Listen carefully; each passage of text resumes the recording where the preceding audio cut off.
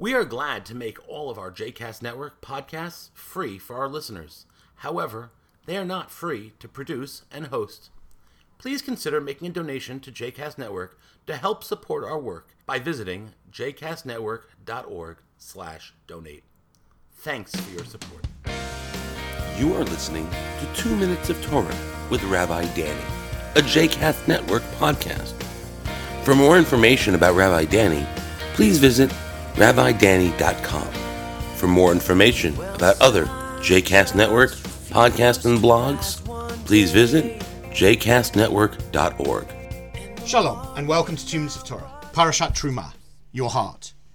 When deciding on a course of action, there are 3 ways that people often give advice. Trust your gut, use your head, or follow your heart. All 3 of them suggest different ways of approaching a given situation. The head implies that we'll think long and hard about what's the best decision, weighing up the various options that may be before us and then choosing the best outcome. Trusting your gut almost suggests that split-second decision that one makes, a first impression. I meet the person, I'm in a place, and I go, I know what to do, immediately, without thinking about it. And then there's follow your heart. And we might wonder about where that fits on the spectrum between your gut and your head. The heart maybe is implied in this time as being the center of feeling, compassion, and care. And the important thing in that situation is that we should follow our hearts to be the most compassionate, caring, kind people that we can be. But all 3 options are placed before us by society. In the Torah portion this week, as we talk about the tabernacle and the creation of God's dwelling place on earth, it's very clear that God is not interested in all 3 of these impetuses, but has one in mind. Adonai spoke to Moses saying, "Tell the Israelite people to bring me gifts.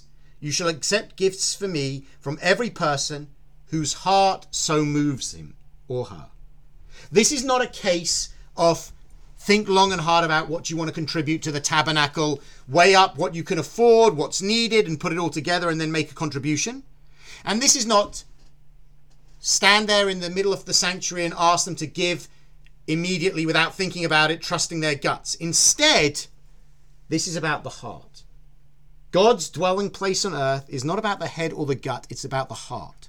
It's supposed to be that place of caring, compassion, and kindness, and therefore the people who are giving to it should give because their heart moves them, not because of the head or the gut, although hopefully both will be in agreement with this course of action. And it's worth thinking about how creating God's dwelling place on earth requires all of us to follow our hearts. And when we collectively follow our hearts and we act and live up to our highest calling, being our best selves, our most compassionate, our most kind, our most caring, then maybe by extension we do create a mikdash, a sacred dwelling place for God, through our actions, not just once in the wilderness, but each and every day when we follow our hearts. Shabbat Shalom.